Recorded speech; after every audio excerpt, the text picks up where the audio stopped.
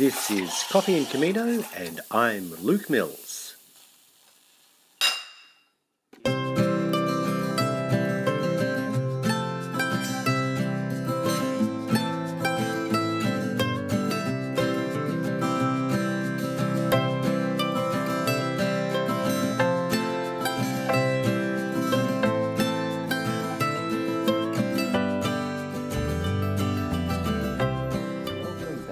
Pilgrims. My name is Luke Mills, and this is another episode of Coffee and Camino. And this morning I am with young pilgrim Rosa Ablett Johnston, and we are here at the Carolina Bar and Cafe here in East Brunswick. It's a very cool morning here in April, and we're out in the beer garden, and the garden anyway. No beer this morning. We'll just have a coffee, which is coming very, very shortly. Now, I have to admit that Rosa was put in contact with me, by my daughter, because they were flatmates together in Fitzroy.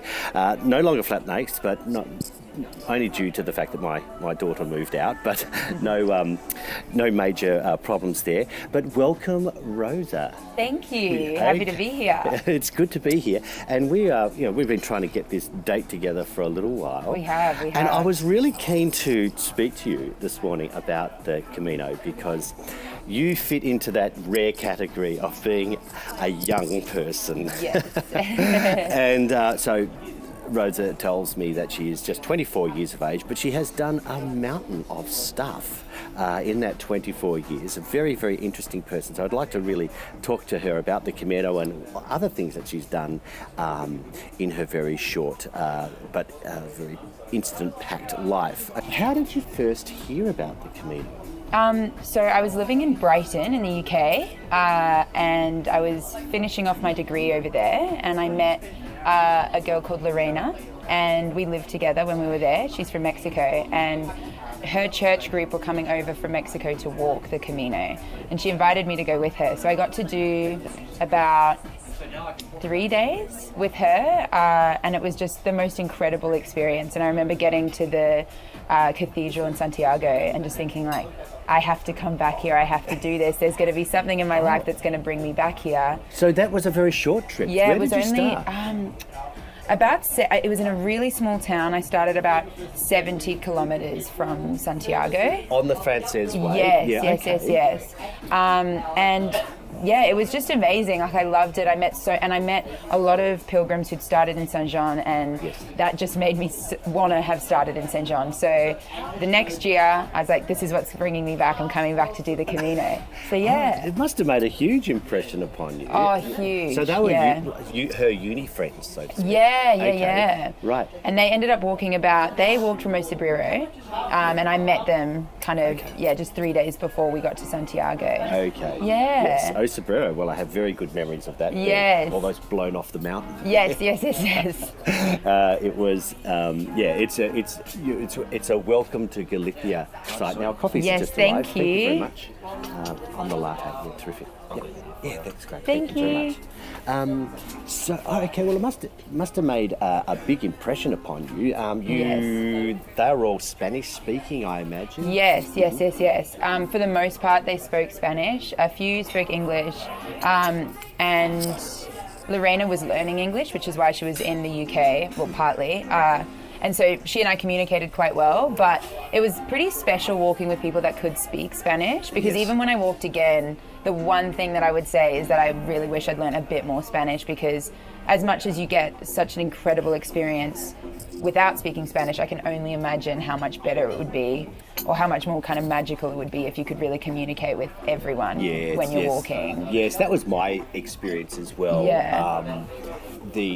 My poor Spanish was at least enabled me to, avoid some awkward situations and things like that. And I'm certainly trying to do a lot now about it. But and it's one way of meeting the locals and showing some respect to the people. That's what I think so too. Yeah, definitely. Yeah, and because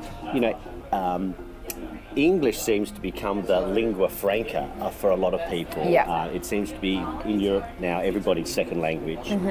But and so it's certainly good when you can speak the local language and you just get to know things. And I try to read newspapers and watch news reports and things like that. And it really does, for people who do go to Spain and you do the Camino, you're going to be there for 6 to 8 weeks. So it's just a great way of really immersing yourself. Yeah, definitely. So did you improve over that period of time? I did, I think. Yeah, I think especially that. So when I walked the full French Camino, I very much found that I started picking up a lot more Spanish. I think growing up in the way that I did, I have always loved languages, and I find, not that I can pick them up very easily, but I find them kind of easy to pick up. So learning little phrases here and there was actually quite natural for me, which I felt I was so lucky. But then when I walked later on the Camino Portuguese,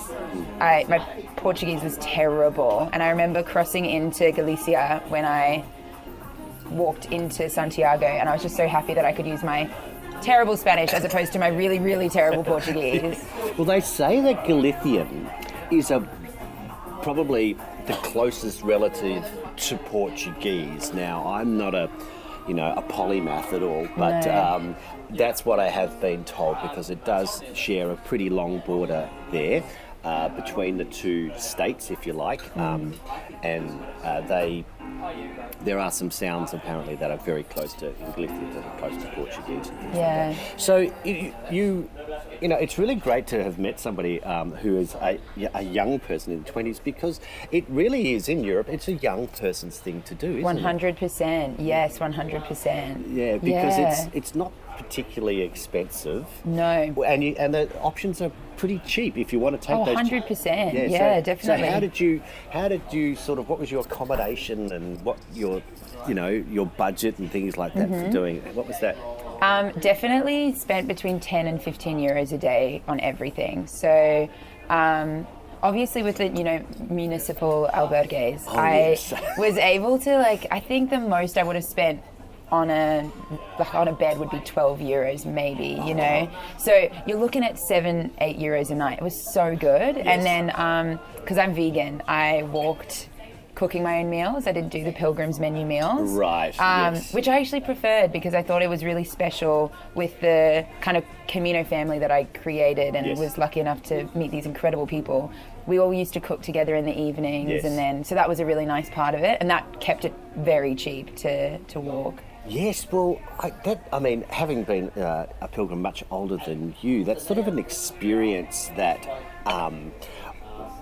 certainly wasn't my type of experience, but that is the I suppose the experience for the backpackers and the students, which is really we heard many experiences where they said they really enjoyed that sort of community aspect of it.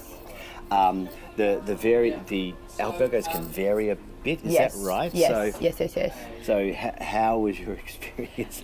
The best ones that I stayed in were Donativos. So they're the ones really? that, by far the best, because they're run by people who have either walked the Camino or, are planning to walk the Camino, or they're run by just volunteers, and always incredible experiences. I had the most incredible experience in, I'm going to pronounce this wrong, but Estella. Estella. Yep. So just before the wine fountain. Yes. And it was in this beautiful Donativo with these two elderly Spanish men, and it was just incredible, and I always donated, but I loved the fact that there were so many people walking with less, financial support than I had. Yes.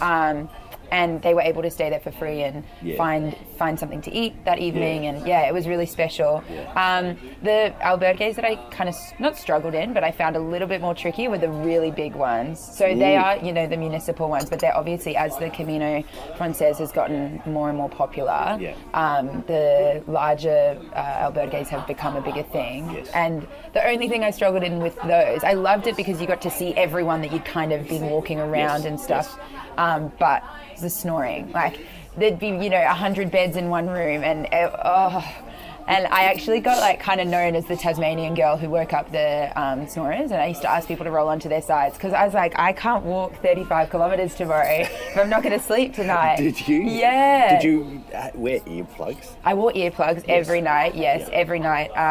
But, you know, some people were relentless with their snoring. Like, I couldn't believe, but obviously completely understandable. Everyone's exhausted, and also lots of people are drinking a lot of red wine and la la la. Yeah. But especially in those big, the big albergues, it was just these, like, it was like an echo chamber with 100 beds, these big bunk beds and stuff. So they were a bit tricky, but I loved it. I remember when I finished, a lot of people were like, I can't wait to stay in my own room, la la la. And I was like, I could keep doing this forever, forever and ever. Well, it's certainly very different from our experience, but we're sort of the more middle-aged type of people, and I suppose we did the very small private hotels and things with the bathroom and things like that.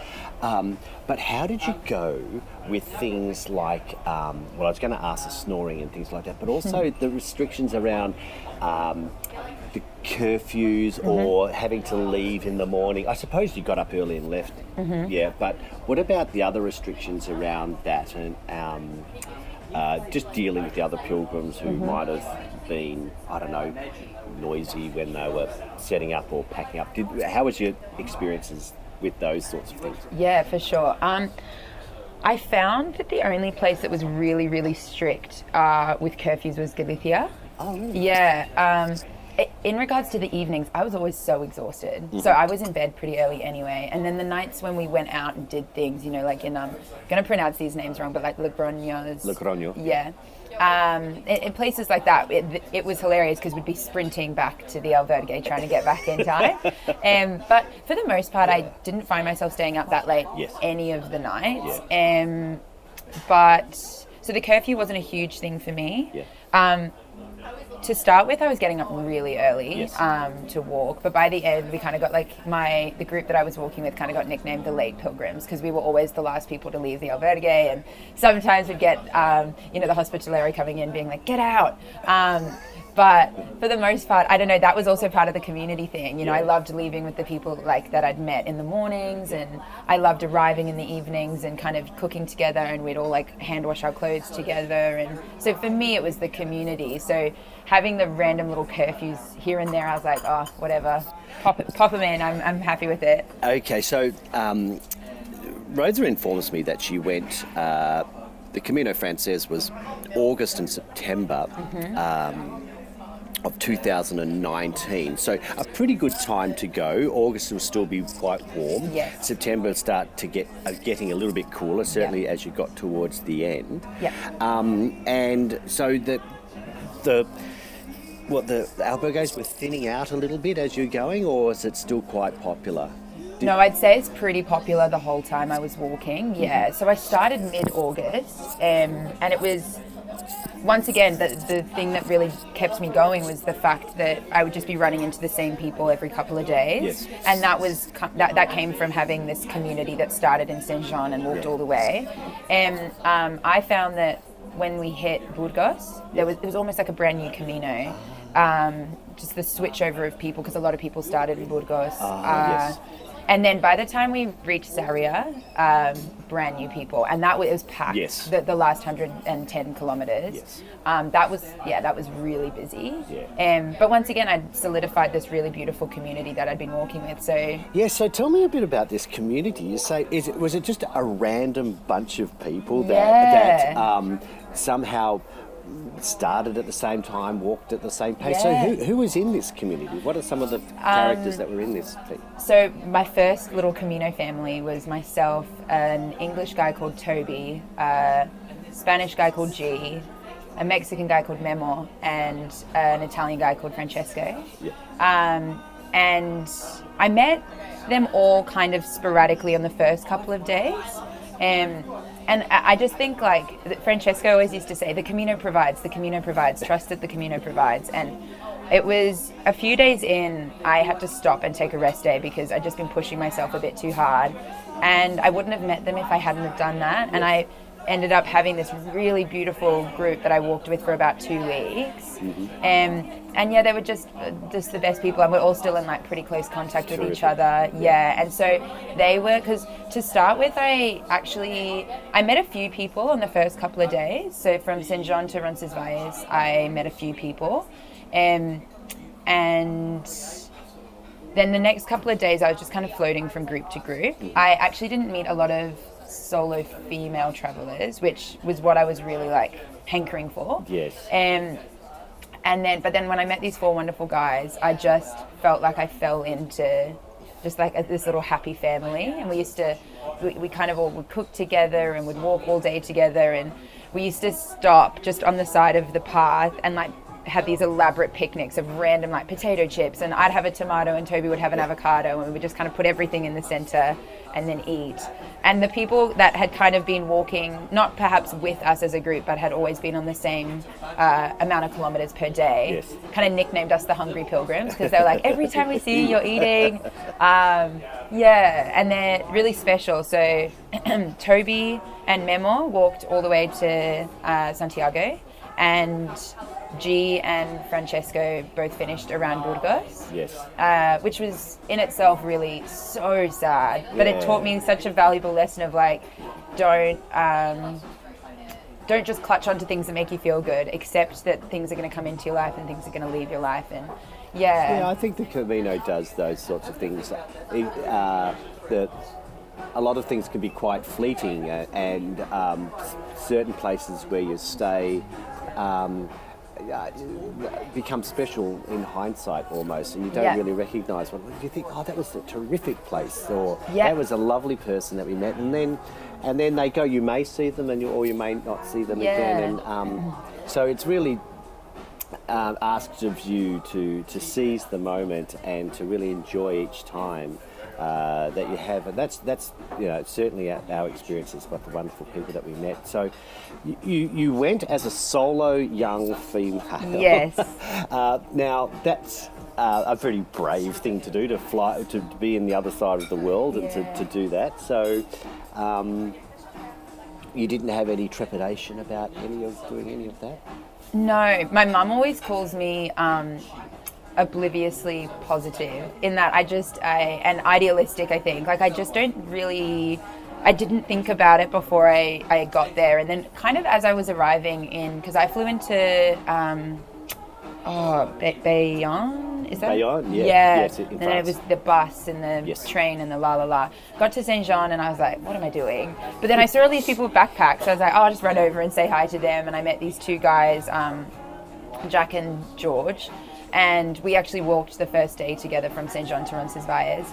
And as soon as I got there, I was like so relaxed. And on the first morning, I met this French-Canadian man called Dave, and we ended up seeing each other all the way to Santiago. He was probably like one of the main figures that I kept running into. So as soon as I kind of met a few people, I was good to go. Yeah.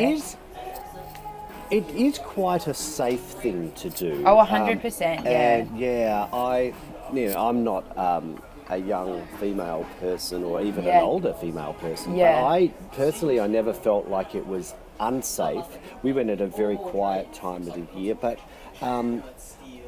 there are occasional stories, I think, where a woman might have felt like that it was a bit intimidating if there was long stretches of forest or something like that. But generally, it's generally pretty good, really. No, 100%. And I always felt like, I think something that needs to be spoken about more and more with the Camino is that the locals just want to look after you. Yes. So if there was ever a moment, because I did have a few moments where I was a bit nervous, and the locals were just there, happy to help. And I think for me especially, it was the Meseta was the only time that I left when it was fully dark. Yes.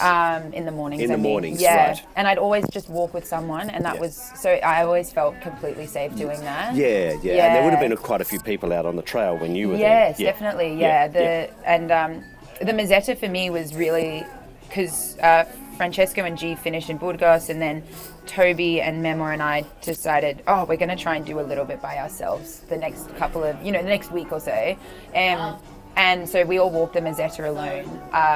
And even though I was alone, I always felt like I could find solitude if I needed it, but if I needed to be around someone, I could also find that. So in the mornings, I'd always have someone that was walking kind of near, or even Dave, the guy from French Canada, he was kind of like a father figure on the walk. Yeah. I used to see him quite often. And he'd be like, okay, I'll walk 200 meters behind you, and you just have your own time, but I'm here if you need anything, you know? So it was really special.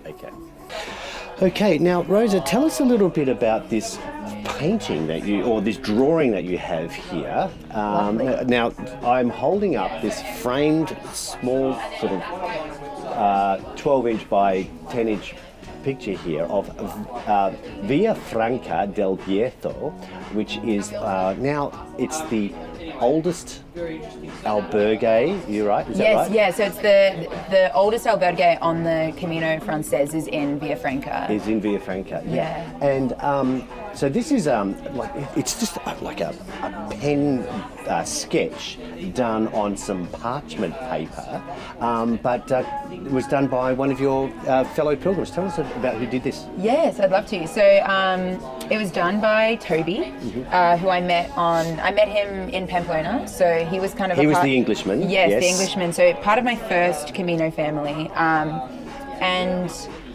Yeah, he just used to stop. Whenever we stopped in a little town, he'd always go off and do a drawing, and I'd kind of go off and do some writing, and we'd come back together and kind of communicate about what we'd been doing. But at this point, we were actually separated. Right. And I had just an incredible experience with Via Franca. I can't really explain it, but it was just where all of the powers of the Camino seemed to become more pronounced to me, I guess. And the albergue was so beautiful, and it was almost like a jungle gym in the way that you had to climb trees and stuff to get into some of the rooms. So beautiful, and I met some really amazing people. And then I was so drawn into Via Franca, and it was just, I found it to be one of the most beautiful places I've ever been. Yes. And I watched such a special sunset when I was there. Anyway, I left, and eventually I reconnected with Toby, thank goodness, because we got separated and he wasn't walking with the phone, and we were just trying to find each other for a few days. And I told him, I was like, I just love this place called Via Franca, blah, blah, blah. And when we finished the Camino, so we're in Santiago and it was our last night, went out for dinner, and he said, I stopped in Via Franca, I didn't stay there, but I felt like there was something special about it, so I ended up drawing this picture of Via Franca, and I want you to have it. And I just thought, like, that's pretty special that he didn't even, like, stay in the albergue. He just felt that there was something special about the town and drew a little picture, and now I've got it in my room always. It's actually beautiful. He must be. It looks like he might be an artist or an architect or something. Yeah, because he's very talented. He's drawn the main. Looks like the church there, because you can see the church tower, the bell towers, the twin bell towers, from the rooftops overlooking it's in a little valley, isn't it? Yes, Via Franca? Very much so. And I remember going there, and it was very, very dark and cold and wet. And when we got there, it was actually dark when we arrived. And there was an albergue attached to a sort of a private room, and we stayed at the private room. So it was attached to the albergue, and they had a lovely drying room and things like that. And so I remember that one quite well. It's actually really good because the wetter it gets, the better they are at drying out your clothes. Yes, definitely. Certainly the places that they stay, they're used to it because people come in absolutely soaked. Saturated, And there seems to be racks or rooms or lines or somewhere that you can just dry everything. So in Galicia, they're pretty good at doing those sorts of things. Definitely. Now, I also so straight after you arrived and did in Santiago, and not content just to do that, you walked on to Murcia. So was that with the same group of people? Similar group. So I met two of like the most important people that I met were two female pilgrims, Frankie and Claire. And they were walking on to Finisterre and then Murcia. And so I ended up walking with Frankie, who is from Sydney, Brisbane, Sydney. She's an actor, and she and I just had like such a special friendship and connection. Still very, very close now. And we walked together from Santiago to Finisterre and then on to Mochia. Yeah. And it's such a different experience walking from Santiago because, you get to Santiago and everyone's celebrating and it was so wonderful. The arriving there was just something that you can't explain. And we stayed in Santiago for 2 days, but it was almost like our legs were like, come on, let's go again, let's go again. And so as soon as we were able to, we were off. And I think one of my favorite albergues I stayed in was actually on the path from Santiago to Finisterre. It was beautiful. This elderly Portuguese woman owned this very, very small albergue, and it was so wonderful. Very small town. It was just kind of her albergue and a little cafe. And it was a deeply reflective time because I think, and I'm sure you can relate, the last week of walking from kind of Sarria area to Santiago, celebratory. It is, reflective as well, but you're like, oh my God, I'm almost there. And then you get to Santiago, which is a wave of emotions, and then you have, 4 or 5 days of deep kind of reflection.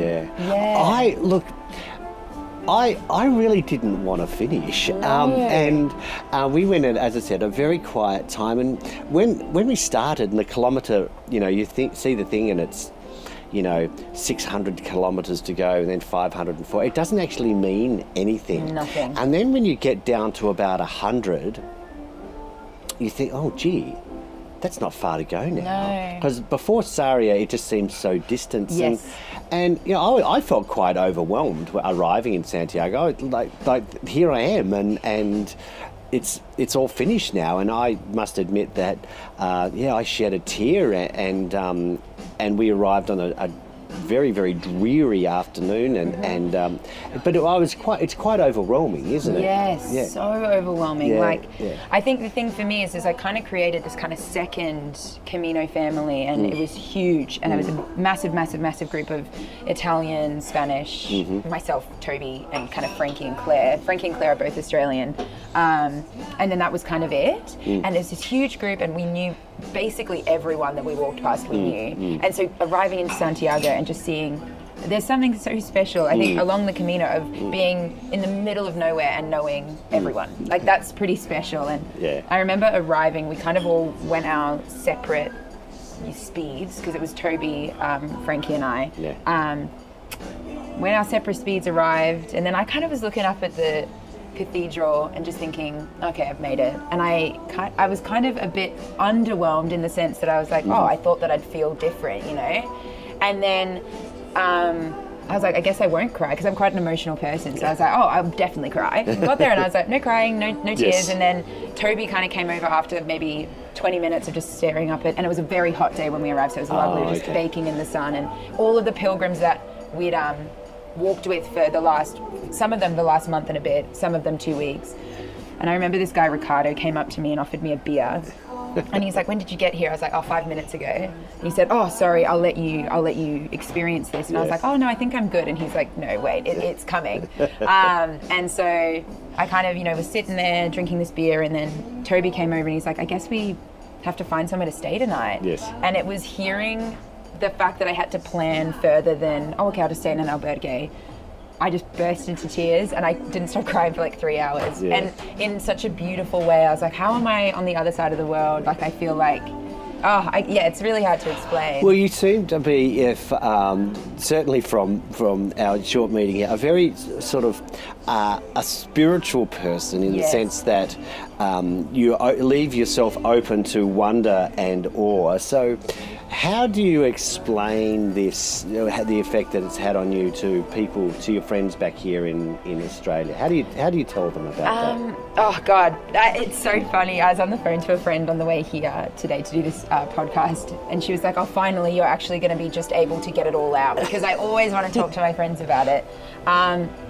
I kind of explain it in that it consolidated everything I already believed in, and I was able to actually fully explore what it meant to trust in the magic of every day, and trust in the fact that you're on the right path, And I think at the beginning, I would always have counted myself as a relatively spiritual person, but at the beginning I didn't really know how to explain it. I just said, because a lot of, I don't know if you got this, but a lot of people asked me, you know, are you religious, are you spiritual, you know, and I'd always say, oh, I don't know, I just kind of believe in energy of the earth. And by the end I was like, definitely spiritual. I believe that there are energies at play all the time, and I think that, especially living in a place like Melbourne, such an incredible city, but there's so much white noise that it's hard to actually listen to your kind of inner narrative, and that's what the Camino gives you, is you have this ability to fully fall in love with your own inner narrative. And yeah, so I say that to my friends, and then for me it was just the most formative experience of my life. You know, I think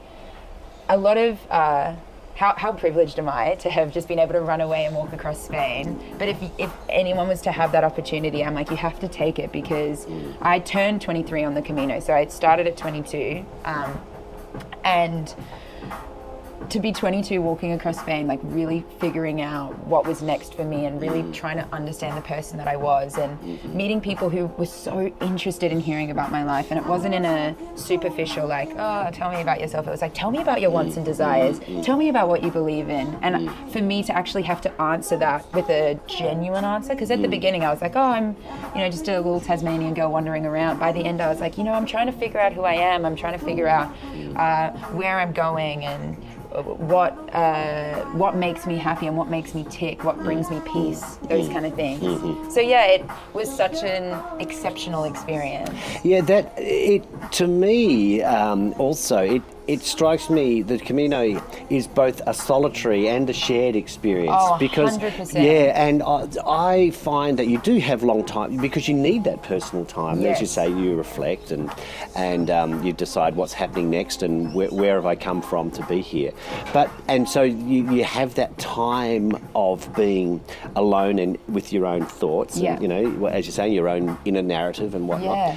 But you sort of interrupted out of that by perchance just meeting somebody who comes up from behind you, or you sit down at a cafe with them, and then it's a new reality of sharing something with somebody new. And so it's a great time, you know, for really to be by yourself, but be with other people as well. Oh, 100%.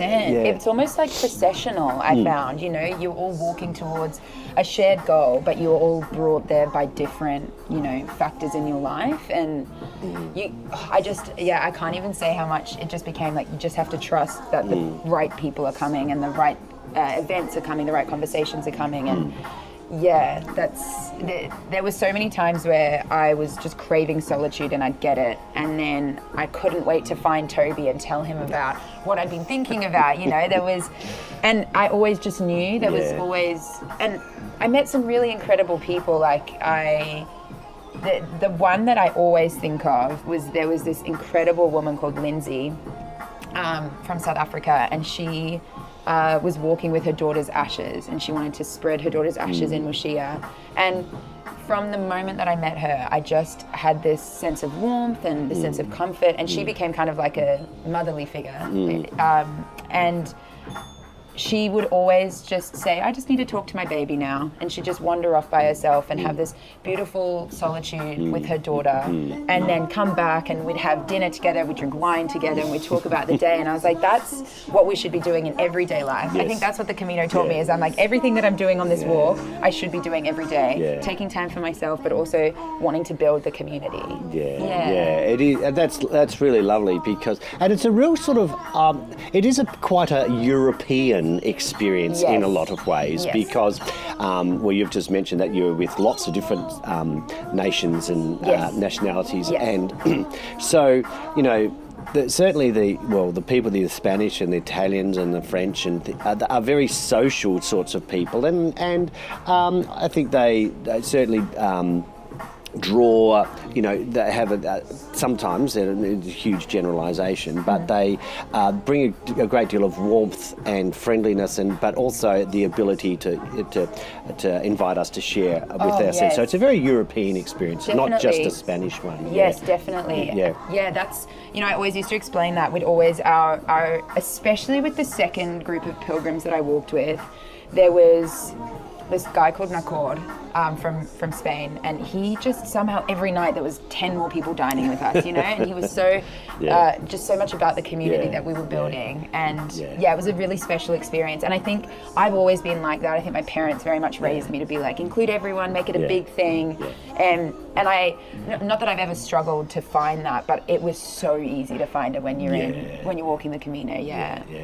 Now listen, we are going to take a little bit of a break in a moment, but one of the things I do ask is to tell me about a song that is maybe means something to you whilst you're out there, or perhaps you've listened since you've come back, or even remind you about the Camino. What was that? It's so funny because I was preparing a song in my head. I was like, I have like so many, but I think the one that I'd go with is "I Am Woman," Helen Reddy. Yes. I started listening to it.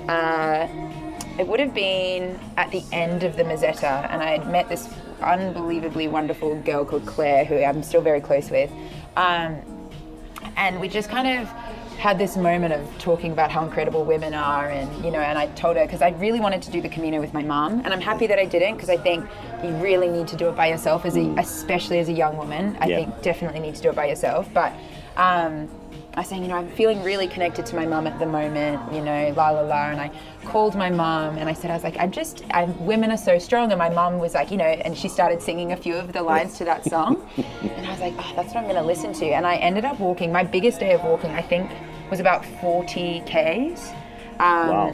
And I was walking into Lyon, and I listened to that song on repeat for about 3 hours. I just couldn't stop listening to it, and I felt so strong with it, felt so connected to my mum. And later on, when I did the Camino Portuguese, every time, because the Camino Portuguese just was rained out when I walked it. It was pouring down every day, and so it was a bit harder than the Camino Frances for me. Yes. But every time I was kind of feeling a bit low or a bit slumped over, I just listened to that song, and it really drove me forward. Yeah. That's great. So we'll listen to play us out to the siesta. We'll hear I Am Woman by Helen Reddy. Okay, we'll be back soon. I am woman, hear me roar, in numbers too big to ignore, and I know too much to go back and pretend. 'Cause I've heard it all before, and I've been down there on the floor. No one's ever gonna keep me down again. Whoa, yes, I am wise, but it's wisdom born of pain. Yes, I paid the price, but look how much I gained. If I have to, I can do anything. I am strong. I am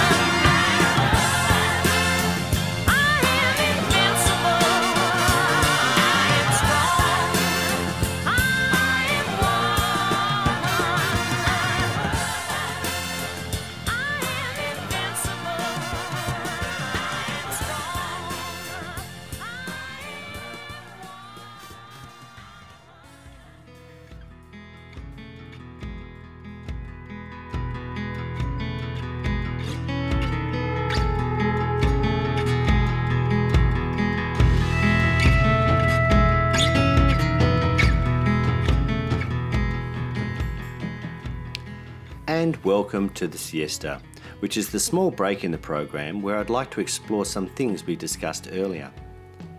Typically in Australia, we often associate walking with middle-aged and older people, whilst younger holiday makers generally do something a little bit more adventurous. However, in the Camino experience in Spain, it's very common for students and backpackers to hit the Camino as it is an inexpensive and very social activity.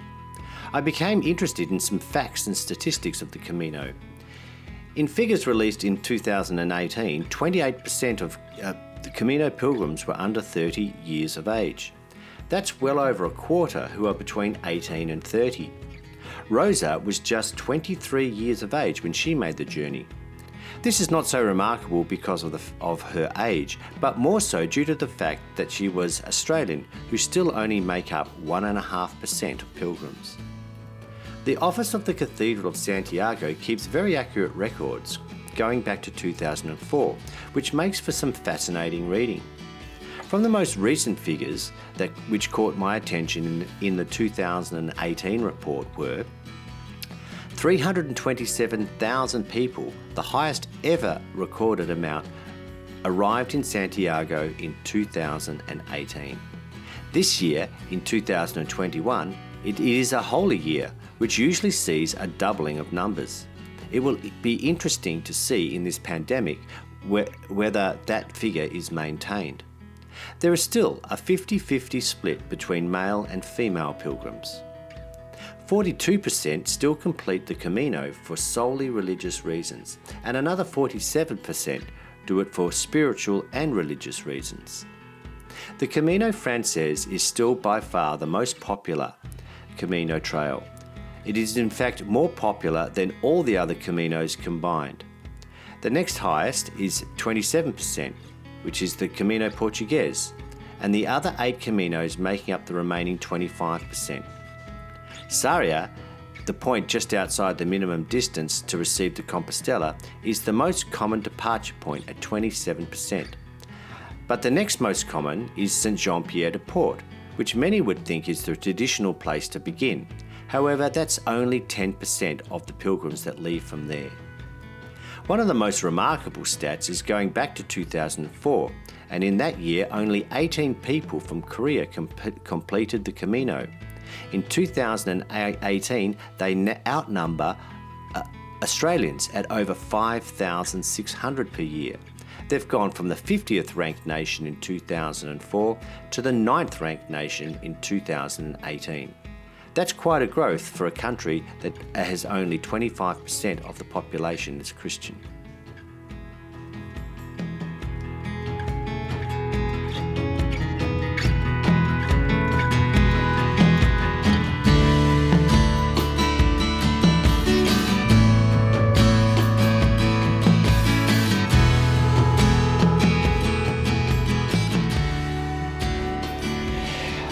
Welcome back. My name's Luke Mills and this is another episode of Coffee and Camino, and today I am with Rosa Ablett Johnston and we are at the Carolina Bar and Cafe in East Brunswick on Nicholson Street, East Brunswick, and we've been talking a lot about the Camino today, and I must admit Rosa is full of beans when it becomes absolutely animated when we start talking about the Camino.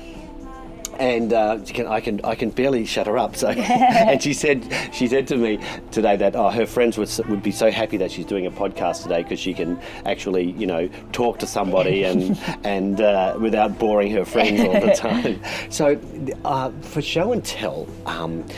Rosa's not content with just walking the Camino. She's actually written a book, and I've got it here in front of me, and it's called Becoming Unparalleled, and it's an unpublished manuscript. But tell us a little bit about this, Rosa, and how you came to write this book.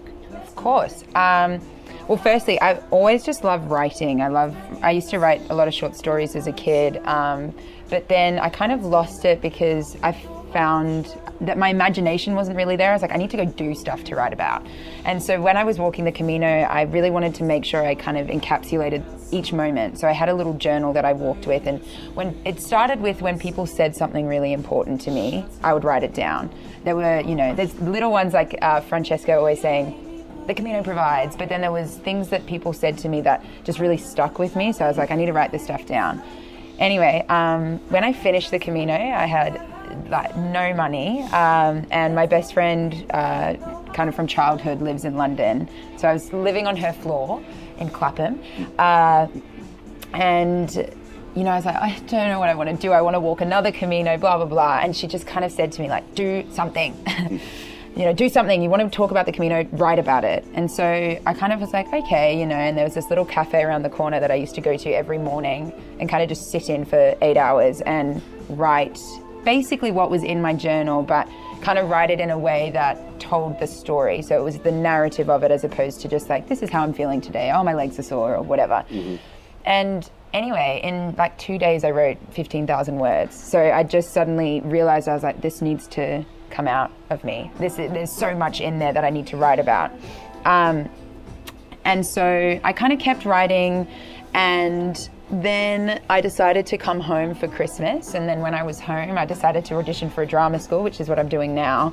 And I didn't end up going back to Europe. And I kind of put the book aside thinking, you know, I'll get back to it. And it was actually in the COVID period in Melbourne during the lockdown when I really committed to finishing it. Yes. And it sounds all a bit, you know, airy-fairy to say this, but like I feel like the Camino saved my life. Like it really, like, when I walked it, not that I was going to live an unhappy life or anything, but it really put me back on the path that I was supposed to be on. And I lost that when I got home, and it's almost like the Camino saved my life 2.0 when I got to write about it again. And so I did the bulk of the writing in about 3 weeks. I wrote, I kind of did, you know, a couple of thousand words here and there throughout the year, especially during lockdown. But I had a 3-week break from my course that I was studying, and I just would get up every morning and write all day in the garden, and then go to bed at night and then do it again in the morning. And it was just a continuous thing. And I became,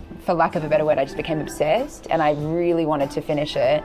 And then when I did finish it, it just, I don't know, I was like, I've now encapsulated everything that happened on the Camino in a book that I can keep for the rest of my life. Okay, so tell us about this book. Is it a journal? Is it your personal musings and your reflections? And what sort of shape does the book take on? So the book takes on, it starts basically day 1 to day 33, I want to say, which is how long the Camino took me to walk to Santiago. And it's kind of separated into 6 parts, so I'd say 6 chapters. But it's a completely true retelling of the walk that I experienced and all of the people that I met. So to start with, it's very much about me and my reasons for doing the Camino. And then it very, very quickly morphs into the people that I met. And so all of the lessons that I learned, all of the experiences that I had, and all of the unbelievable people that I got to meet along the way. Yeah. Oh, that's good. So it's a real personal account. Yes. Of the Camino. And in the break we were talking about this. You know, what the sort of effect that it does have on you. It's how would you describe I mean, you've written a whole book on it, which I haven't written, but how would you describe you said it almost saved your life, and what would you say has been sort of your real takeaway from doing that Camino and also writing the book? I think the title of the book would actually answer tell us that about question. the title. Tell us about the title. I was like, when you Becoming said Unparalleled is the name. Yes. So I kind of, it sounds kind of conceited to say it, but I think my whole life I'm like, I'm made for bigger things. There's big things waiting for me, you know, and I never knew how to kind of describe that. I'm like, oh, what is it though? I have a path and I want it to be bigger than it is right now. And when I was walking across the Meseta, as you would remember on the Camino, there's so much graffiti. And a lot of it's really beautiful. Like these quotes, I remember one of them is, "Smile, you're beautifully full." And I was like, I am beautifully full. Like, thank you. And when I was walking across the Meseta, you'd remember the 17-kilometre stretch where there's nothing. Yeah, I do. Yes. Across just so many rocks was this phrase, "Be unparalleled." I was like, what does that mean, be unparalleled? And, a few days later when I had Wi-Fi, I just Googled the term unparalleled. And it was simple, without a parallel, exceptional. Oh. And I thought, exceptional. Like, am I exceptional? Like, I want to be exceptional. And that's what the Camino became about for me, was becoming unparalleled, because every single person in the world and every single person's path and journey is unparalleled. It's about accepting and accepting that you are unparalleled, but also learning how to kind of find your unparalleled path and walk along it. Yes. So the biggest thing that I took from the Camino is that I am unparalleled, and that the path that I'm taking is unparalleled. Well, it's not necessarily going to be the same path as other people. Exactly. And you have to find your way sometimes to do that. And that might be doing conventional things, or it might be doing unconventional things. Well, exactly. Yeah. I think, and in this day and age, especially, I think, I mean, it would be for everyone, but especially for people of my generation, there's these markers of success. And at the end of the day, the only marker of success should be like your happiness. Yes. And that was something, I've spoken to my friends so much about this idea of being unparalleled. I've got friends who are actors, I've got friends who are in hospitality, I've got friends who are in corporate, doctors, teachers, lawyers. And at the end of the day, like, what makes you unparalleled and what makes your path unparalleled is completely and entirely unique to you. It could be buying a house, getting married, having kids and getting a dog, or it could be living out of a backpack for the rest of your life. And I think finding what makes you unparalleled is what the Camino really, really taught me is kind of the most important thing for your own path. Yeah, that's right. And in the break we were also talking about it. It's a real time out of your life, isn't it? No one does the Camino by accident, so everybody's got a really good reason for going, and whether that is a gap in your study program, or a loss of a job, or loss of your partner or spouse, or or you might have been sacked, or whatever. That's the real beauty, I think, about the Camino too, is because once you discover that, you think, well, this is what I'm doing, and then when you look across the wherever you are, it might be out in the plaza or somewhere, or in a church, or in a cafeteria or something. All the pilgrims, they've all got their own stories. Yeah. And it's up to us to try and to discover what they are, but they're pretty much on the same path, because it's a big part out of your life. 100%. Yeah. So it's not something that you can do just say, oh, I'm going to start today, because you have to really be prepared, and you have to really plan, and then and be prepared to do that for 6 to 8 weeks. Yes, definitely. 100%. And I think it's such a special time because people really want to know you, and you really want to know other people's stories. So it starts with, oh, what are your reasons for doing the Camino? Like, la la la. But by the end, it's, I lost my job, and I ended a 10-year relationship, and all these different things. And you're suddenly, you've known someone for a day. But I like to refer to it as like Camino time. Yes. Because I'm like, oh, okay. Yeah. Some of these people I knew for 2 weeks, but in my head I'm like, no, but I've known them for years. Yes. Because it's such an intense amount of time that you spend with them, and you kind of jump straight into deep conversations with people. So I've spoken to a few people. One girl or woman that I spoke to is a young woman. She wanted to know whether she should marry her fiance. So that was a big thing that was looming for her. Wow. And oh God, so the Camino provided that I hadn't heard of that type of experience before, but obviously to get married is a big experience. So people really sometimes need that time, and it's that Camino time. It's really time out of life, isn't it? Oh, 100%. Like as I was saying before, like you have the kilometers in front of you and the kilometers behind you, and everything else is just it's not on your radar. You're just focused on, I don't know. I think a lot of people that walk the Camino are lost in some way, and I think being lost is such a beautiful thing, because how exciting is it to find what you're missing, and I think something that I always think about is the little yellow arrows Yes. that are guiding you towards Santiago, and how physically you're not lost. Physically you are on a path that's taking you, but emotionally, spiritually, mentally, you can be so lost, but physically you know where you're going. And how beautiful is it to know exactly kind of where you're going, not necessarily the places, but just that you're going to stay on this path and you get to explore where you want to be spiritually, Yes. where you want to be emotionally and mentally. And there's not that I actually don't think that there is anything that you can do in life that allows you to do that in the same way that the Camino allows you to do that. Yeah, it is. It really is a fantastic experience. Yeah. And everybody who I know who's done it has I've had lots of conversations with lots of people, and just it's had either a life-changing or a healing type of effect. And in the break we were talking also about the different types of stages that Yes. the Camino has had, and you were saying that towards the beginning it was like a healing. This is with your chosen or your community that you Yes, had, yes, and then yes. that changed. That healing process changed over the course of the Camino. So tell us a little bit about that. Well, actually, that's kind of the way that my book is divided. At the beginning, not everyone, for me, my experience was that everyone was searching for this solitude, and we needed to be alone to heal. Because, I had ended a really big relationship. Most of the people that I met were either grieving the loss of a loved one, had just quit a big job, or had ended a very long-term relationship. So there is that moment of healing, and there's something almost meditative about hearing your feet on the ground. Yes. And I remember talking to friends back home, and they're like, there's something about your feet. I can just hear the crunch, crunch, crunch. And that was, the kind of the healing for me. Yeah. And I think it was healing for everyone.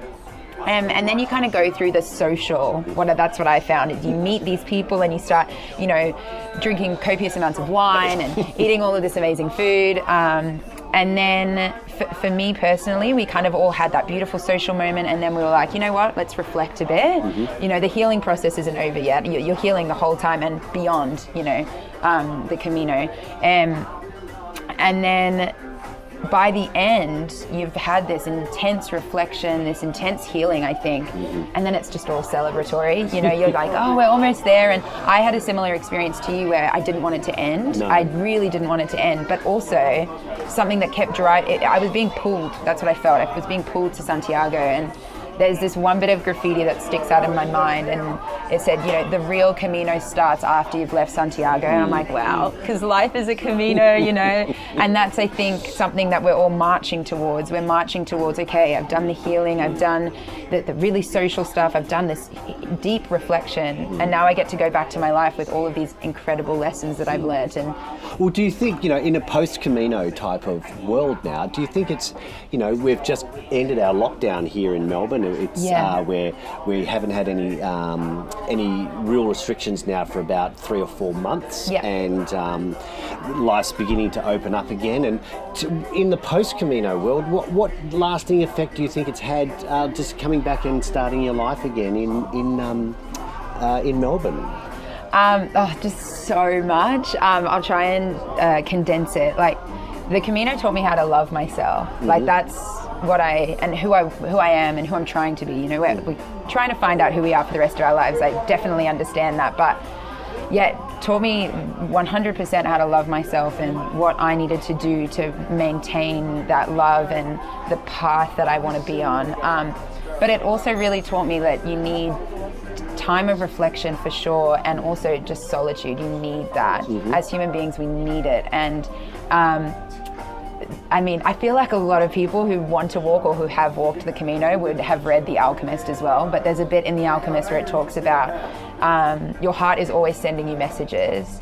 And if you consistently ignore those messages, eventually your heart will either stop sending them or you just won't be able to hear them anymore. And how sad is that you become like a stranger to your own heart. And I think that's what the Camino really highlighted to me, is that I'm always getting messages sent to me, always, by events, but also just by my own heart and my own soul. And it taught me really how to listen to that. So coming back to Australia, it's like when you get sneaking feeling in your stomach or all these different things. I'm like, that's your body and your heart trying to communicate with you. And on the Camino, I followed it. I was like, okay, yeah, I should stop here, or I should continue going, or, and there was always something that would, I don't know, I'd see the best sunset I'd ever seen or something like that. And so, coming back to Melbourne, it was very much about finding those times of reflection, but also finding those times to make sure that I'm still connected to my heart and my soul. So, You're really trusting in those feelings too, that you, when you hear those messages come from inside, to not ignore it and to try to act upon it. Yes. Okay, what can I do from this point? And becoming in touch with those feelings and having confidence to act upon those things. Yes, That's definitely. That's, when you're a young person, sometimes you might not have that confidence to do so. As you get older, I think you become a little bit better at it. Yes, definitely. But certainly, that instinct that you have to really is something that you need to develop. And I think, I'm really, it's such a great gift that you have to be able to do that. Oh, how lucky! Definitely. And my friends, when I saw them all, they were like, "You're so sure of yourself. You're not dilly-dallying around what you want or what you want to say or how you're feeling. You just say it." I'm like, that was the Camino. Like, the amount of trust you have to put in yourself to do something like that. And it's funny because I think a lot of people have said to me like, "Oh, it's so brave that you did that." I didn't really think it was brave. I was like, I have to do this. I need to do this. And now I think about it, I'm like, obviously with the pandemic last year, I wasn't able to, but I was going to go back and walk the Camino again. I wasn't sure if I'd do the Camino Frances or a different one. But I'm like, this is something that I'm going to be doing for the rest of my life, I think, because it resets you entirely. Yeah, that's right. Well, listen, we might wrap that up now. Yes. And Rosa, it's been absolutely wonderful talking to you here. It's been so nice. I've been with Rosa Ablett Johnston here at the Carolina Bar and Cafe in East Brunswick in Nicholson Street. And thank you very much for sharing all your stories and your book. We hope to see that in a published manuscript somewhere. And thank you for joining me this morning on Coffee and Camino. Thank you so much for having me. Okay.